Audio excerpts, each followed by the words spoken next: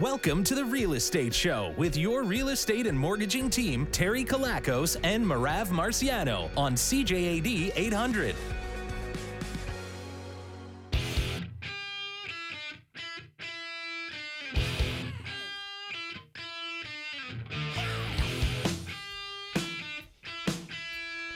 And a happy Sunday afternoon, everyone.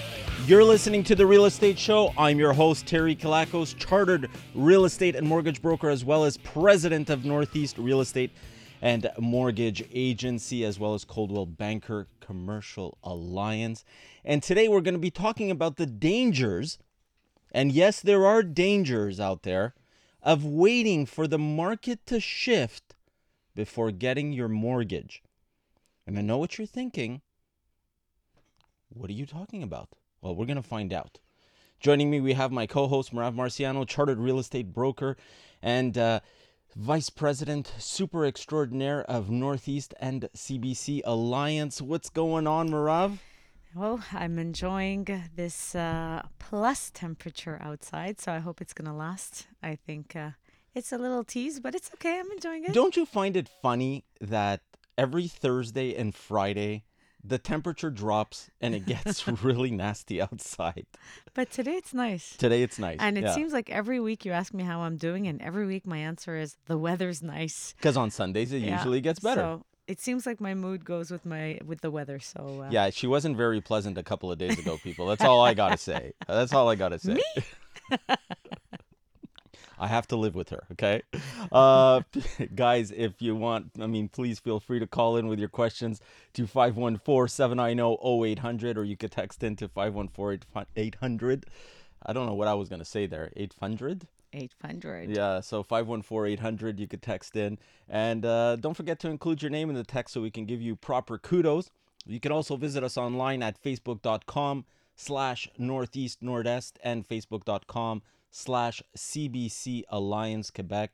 And you know what they have to do if they're on our YouTube channel right now. I wouldn't know. They got to smash that subscribe button, smash that like button. They got to just keep pressing on those buttons. And, well, actually, you press the subscribe button once. Don't keep pressing it, because then you're going to be subscribing and then unsubscribing. And, so, it's important. It helps us get some traction. Nobody really understands how the YouTube algorithm works.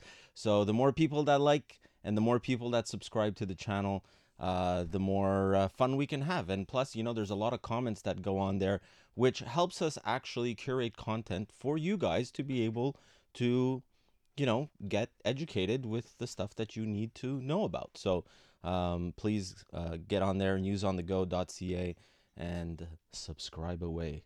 Okay, so let's talk a little bit about mortgages, yeah. Right? And what this is all about here, because it's the hot topic out there. You think why? Everybody, I need to wait. I need to see the interest rates this, the interest rates that. So definitely, I think this is a show that a lot of people have been waiting for.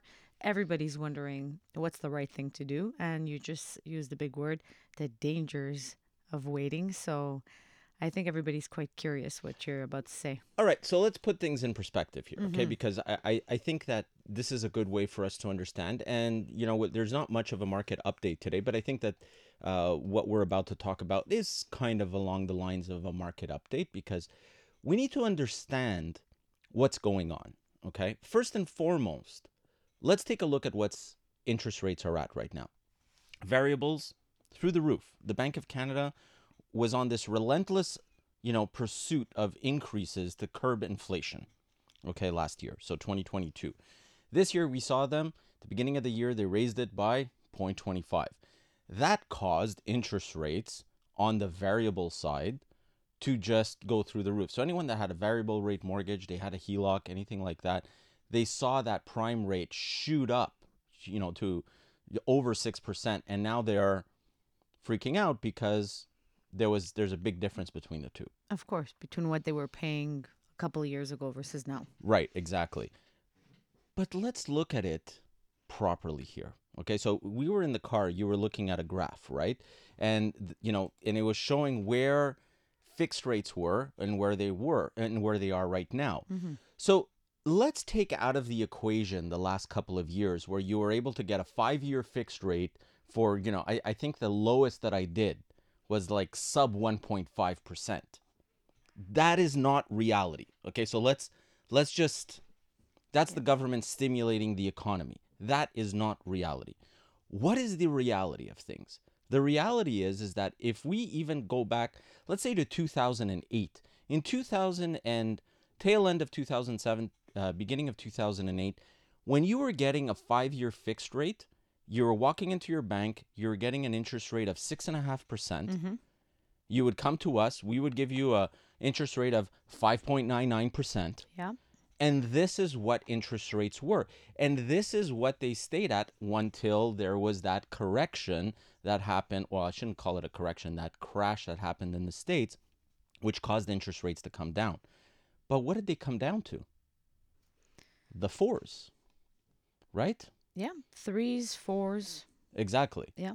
So this is, I mean, I remember doing my shows and I was saying, people, interest rates are at 4.99. This is crazy. This is the lowest they've ever been. Interest rates are, 3.5%. But yet, it's not, today when interest rates are at that level, people see them as high because of what we've been used to. I think we get used to things pretty quickly as human beings. So, you're used to seeing a 2 in front of your interest rate. It takes 6 months of saying, yay, 2 is the norm. Suddenly, 2 is not the norm. So I think it's just the human nature. We get used to things very quickly. Of course. And I think that it's important for us to understand that and by the way, I see a ton of texts coming in and we do have a caller, which I'm going to get to after traffic. I think that it's important that we understand where we are, where we were, and to basically try and forget over the last couple of years. So if you were to come to me right now and say, Terry, I want to buy a property. I want to buy a single family home, a duplex, whatever, and I'm going to live in it, and I'm, putting 5%, 10%. So you have an insured mortgage. Insured mortgages today, the misconception is that you're going to be paying 8% interest. That's what I was going to ask you. What do people think they're going to pay? So they think they're going to be paying over 6. I have news for you. Those interest rates are actually 4.59 to about 4.79. Mm-hmm. Which is reasonable. Which is very reasonable. Yeah, right? For a mortgage, absolutely. Is it higher than the last couple of years? Absolutely. But I'm trying to understand something. When credit cards send you a statement and it says clearly at the bottom you're paying 22% interest, nobody seems to panic about that. But yet interest rates go from 3 to 4, 4 to 5, and there's huge panic in the market. Absolutely. Why? It's perception.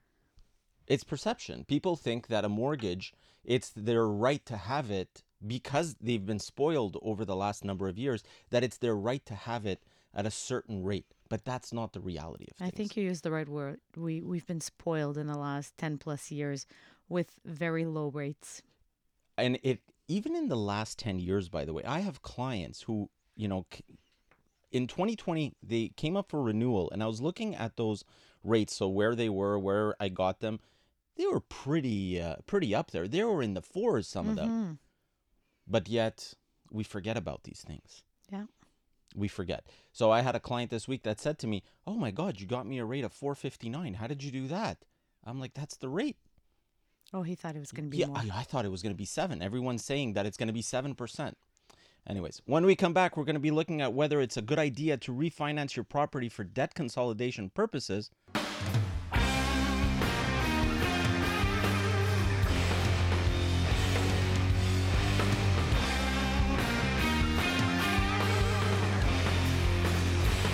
Thanks for listening. You're listening to The Real Estate Show, and today we're talking about waiting for the market to shift before taking action. You could call into the show with your questions at 514-790-0800, or you could text into the show at 514-800. And we have Mike on the line who has a question about 15-minute cities. Hey, Mike. Terry, good afternoon. Good Sunday to you. Good Sunday, man. Terry, I have a little home in Dorval that I use for a rental property. Okay. Dorval is going through a major zoning change, and right. where they want to. I'm in the area where it's been rezoned for guess, condoms. Okay. And I went to all the town hall meetings, and they're basically saying is in the future they don't have a timeline where my house could be, I guess, expropriated for condos. And they kept pushing this idea about a 15-minute city. That's the goal for Dorval. Mm-hmm. My first question to you is, can they expropriate my house that I use for rental to make their reality come true?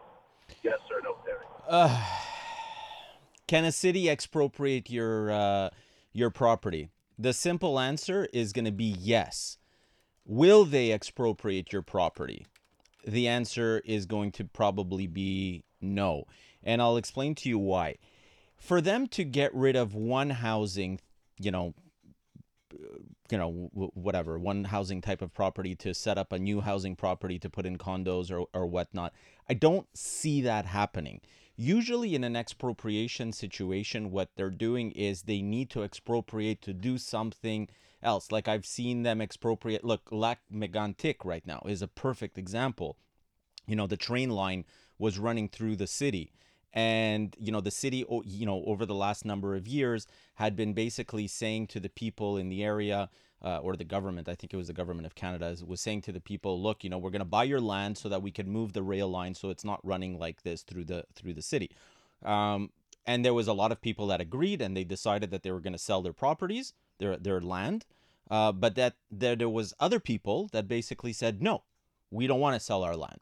So, they're sticking to their guns, if you will. Mm-hmm. In a case like that, what ended up happening is the government came in and said, no, we have to do this. So the land is being expropriated, which obviously they need to compensate the people that they're expropriating the land, either by giving them new land or by actually, and a lot of times they will do that, they'll give crown land that is in a different area, or what they'll do is they'll give crown land plus they'll give money. They figure out something that makes sense. They're not going to come take your land and say, we're not giving you anything. That's going to create a lot of issue. We don't see that with builders. No, exactly. It's Builders, more like we need your land to have a road pass through it, things like that. And a perfect example is Cleopatra. We all know, Marav is laughing because we drive right past it every single time, and I'm like, this guy stood his ground. Yeah. Mike, you know which place I'm talking about on St. Lawrence and St. Catherine? There's St. Lawrence and Sherbrooke, I think. No, it's St. Catherine. Okay. It's but right below St. Catherine. There's a strip club. It's Cafe Cleopatra. Yes. Right? I think I don't know what a strip club is. Okay, Mike doesn't Very know. nice. Very nicely done, Mike. Mike's wife is listening. Mike has no clue. Anyways, I'm just bugging you, Mike. But the point is that place, there's condos that got built all around it, right? And the city and everyone was telling him sell. He's no. So everything was built around him, right? They weren't able to expropriate him. And because it's a developer that was building, and it's the same thing that's going to happen with condos. It's not going to be the city that's going to be building, it's developers. So the developer can't expropriate.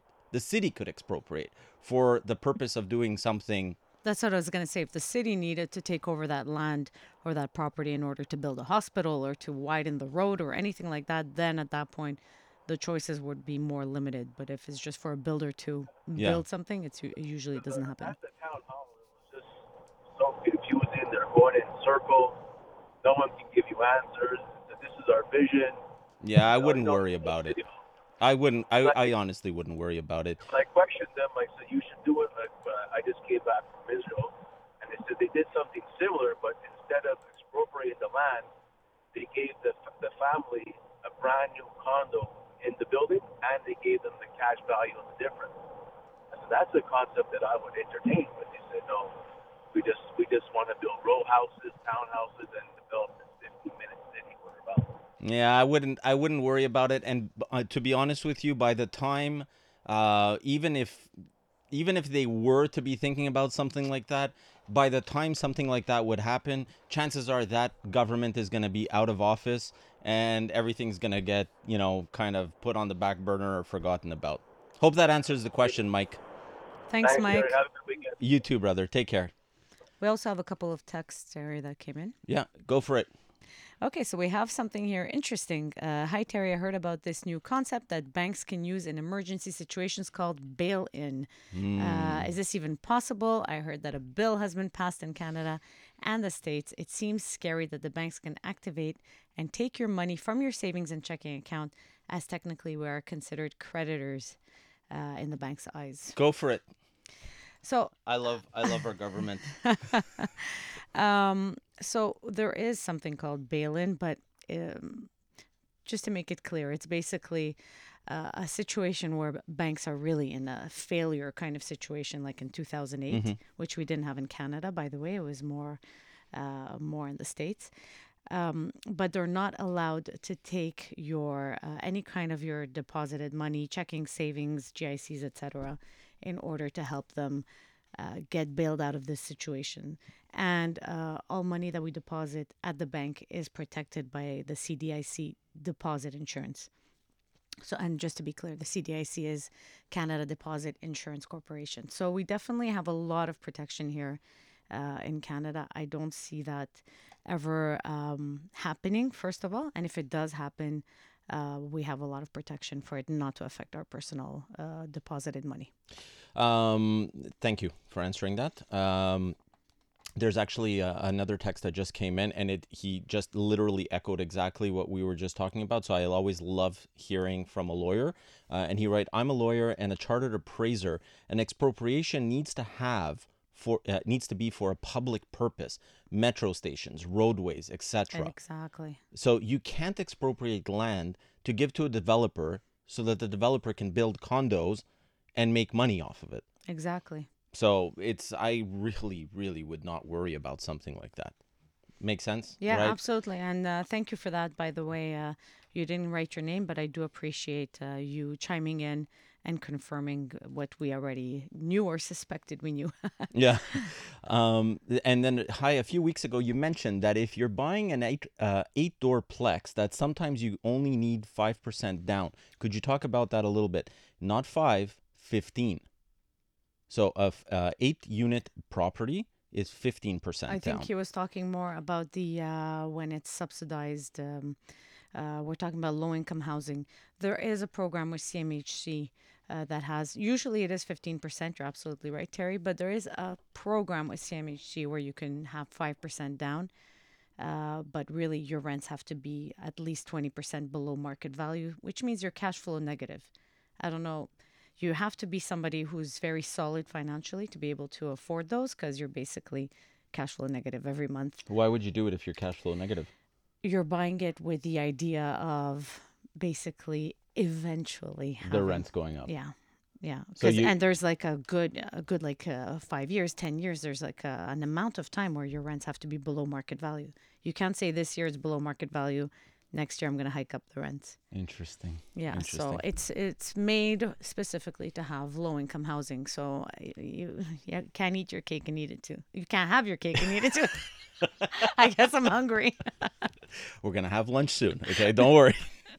When we return, we're going to be looking at what it means to do a mortgage switch. And we're going to be continuing our discussion about refinancing. But first, we're off to a CTV News update. You're listening to The Real Estate Show, and today we're going to be taking a look, or we are looking at market changes and whether waiting for rates to drop is a good idea. Don't forget that you could call in with your questions or comments to 514-790-0800, or you could text in to 514-800, and the texts have come in fast and furious. So Leslie, and I think that's Leslie the realtor.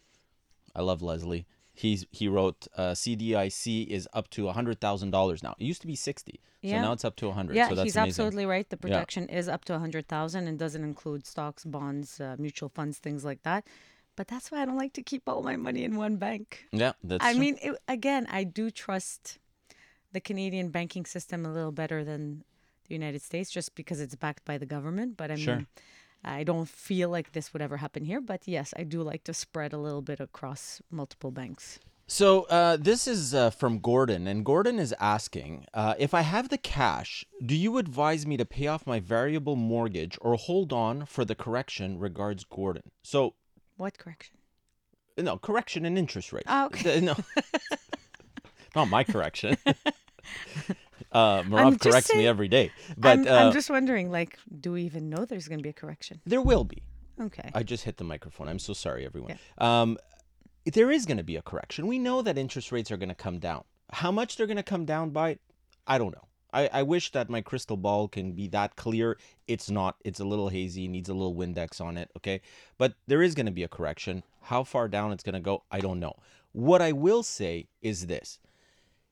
If you have the cash, my philosophy, okay, and Gordon, hear this, and you know, you can call me at the office and we could have an interesting discussion about this. If you take your money that you have sitting in cash and you take all of that and you pay off your mortgage, great. You're not going to have a mortgage. You're not going to have the high interest rate on that variable rate, all that stuff, which some people will do. If that's all the money that you have, that's all the liquidity that you have, you're going to find yourself very quickly needing to go back in and refinance that mortgage to get money back out or get a line of credit or something like that to be able to deal with problems of life. Roof, plumbing, this, that, whatever. Car breaks down. I don't know. There's a million and one things that, you know, you can spend your money on. What you want to do is you want to look at it and see how you could make your debt more efficient. So if you have a line of credit, a variable rate mortgage, and the interest rate is high and your payments have gone up, or if you happen to be in one of those situations where the bank has given you fixed payments and they're adjusting your amortization, and by the way, I saw one at 62 years, right? We talked about it. The amortization, because the payments did not go up for the client, the amortization ended up 62 years. And I'm not going to say which bank it is, but They extended the amortization in order to keep the payment as is. Wow. like terrible, criminal as far as I'm concerned. It's always good to look and see how you can restructure it first. Can we convert that variable to a fixed? If the payment is still too high, can we stretch the amortization? Can we play with these things to get you to a comfortable level, set you up with a financial institution that even if interest rates do come down in the future, you're not going to be paying astronomical penalties, and there's ways of doing that. So for example, if you're with a brick and mortar bank is going to crucify you when it comes penalty time. If you go with a virtual, it's not going to be as high, the penalties. So this is the balancing act. This is what we have to look at and say, does it make sense? The other thing, can we do something more productive with that money? Can we take that money you invested, get a tax refund, maybe do something, use that to pay down the mortgage? There's a lot of things that you can do. I always like to take $1 and try and stretch it as far as we could possibly get it. And then when we do that, we're good to go. Yeah, makes sense. You know, we didn't really get into that, but I did want to talk about refinancing mortgages, and I kind of touched on it. It's important. Yeah. So there's a lot of people, and I'm seeing it right now. Last year, kind of towards the tail end, there was a lull that occurred. Doesn't mean that people's spending stopped. Actually, people's spending went up. So there was more money being spent at the grocery store. There was more money because of inflation. People found themselves spending more. How did they access those funds? They put it on credit, but yet they left it on credit cards. And there's a comment that came in here from Debbie, and this is on Facebook land, and she wrote, a credit card isn't carrying a debt of $500,000. It's all relative. That's in relation to what we were talking about earlier. About the 22% interest, yeah. Exactly. It's all relative. Did you know that a credit card compounds daily? Yeah. So you'll have a 22% interest rate compounding daily, which the effective rate ends up being a lot more. Mm-hmm. Okay. Mortgage compounds semi-annually. There's a big difference between the two. First and foremost, okay? And, you know, you're saying that people don't have a $500,000 credit card, but I know people that have multiple credit cards that are carrying debts of $150,000. And then they find themselves in a situation where they're just dishing out money every single month. And that's the danger, because if you're waiting for interest rates to drop for you to go in and refinance that debt to get things back under control, what's going to happen is by the time interest rates drop, you're going to have to go with an alternative lender because your credit is going to be so decimated by the fact that you've been carrying these high credit cards for an extended period of time. You might even miss a payment. There's a million and one things that can happen. So definitely refinancing for debt consolidation purposes is something you believe in. I do believe It's in a it. good strategy Sure. Yeah. because It has definitely to make sense. Yeah, It has to make sense. yeah. And the beautiful thing is it doesn't lie. Sorry, I cut you off. No, no problem. You're my husband. No, but it's black and white. Yeah. Okay, so if you're carrying anything, my magic number is always has been and always will be 20 to 25,000. If you're carrying anything more than 20 to 25,000 of toxic debt, it might be a good idea to consider seeing how we can roll that into a mortgage. But then I could see the devil's advocate comment of it could be endless. It could basically, you could find yourself again in the same Absolutely. situation in 5 years. Absolutely. Your home is not an ATM. Absolutely. We've heard it all. I agree with all of those things. But what you do with the savings of that money, so if you're spending $500, $1,000 a month, and usually it's over $1,000 that people are spending on credit card debts. If you're spending more than that per month, by rolling that into your mortgage, maybe your payment's going to go up $100, $150 on the mortgage. It's not going to be anything crazy. Now you have a ton of savings. What can you do with that? And Can you take honestly, that, put it in your RSPs? Can you put that in your TFSA? You know, know? even if it was to go up, let's say you're paying right now $1,500 a month on all your minimum payments, a lot of interest payment for nothing. Even if I was to have an increase in my mortgage of $500, it still makes sense because I save $1,000 a month. Exactly. So it's all about a calculation, I think, that has to be done. And like you say, that $1,000 a month of savings, what are you doing with it? Exactly. What are you doing with it? There's a really great question from John. If I have 1 year left in my mortgage and it's time to renew, should I opt for variable rate or fixed rate? Well, if you've got 1 more year, I would write it out unless you have something that you need to refinance, right? If you need to act on it now, you act on it now. It doesn't mean you have to take a 5-year fixed. You could take a 3, you could take a 2, you could take a 1. There's different options that people have. In our society right now, we believe that 5-year fixed rates are the only option available to us. It's not. You could take a variable. Mm-hmm. If you are planning to sell, if you know that there's going to be some sort of movement. But if you want to have that security of fixed payments and not having to worry about it going up, you can go with a shorter term. And what about home equity line of credit? Do you believe in that? Do I believe in it? I do. Only if it's not used. Okay.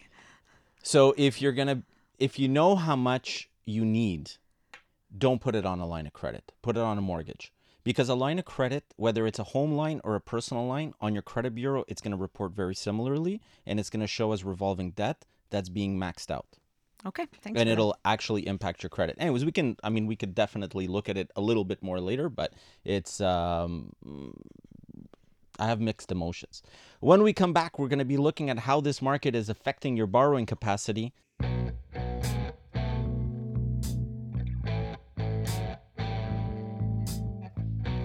Thanks for tuning in. Today's show is all about the market changes and whether it's a good idea to wait before getting your mortgage. Don't laugh at me, Marav.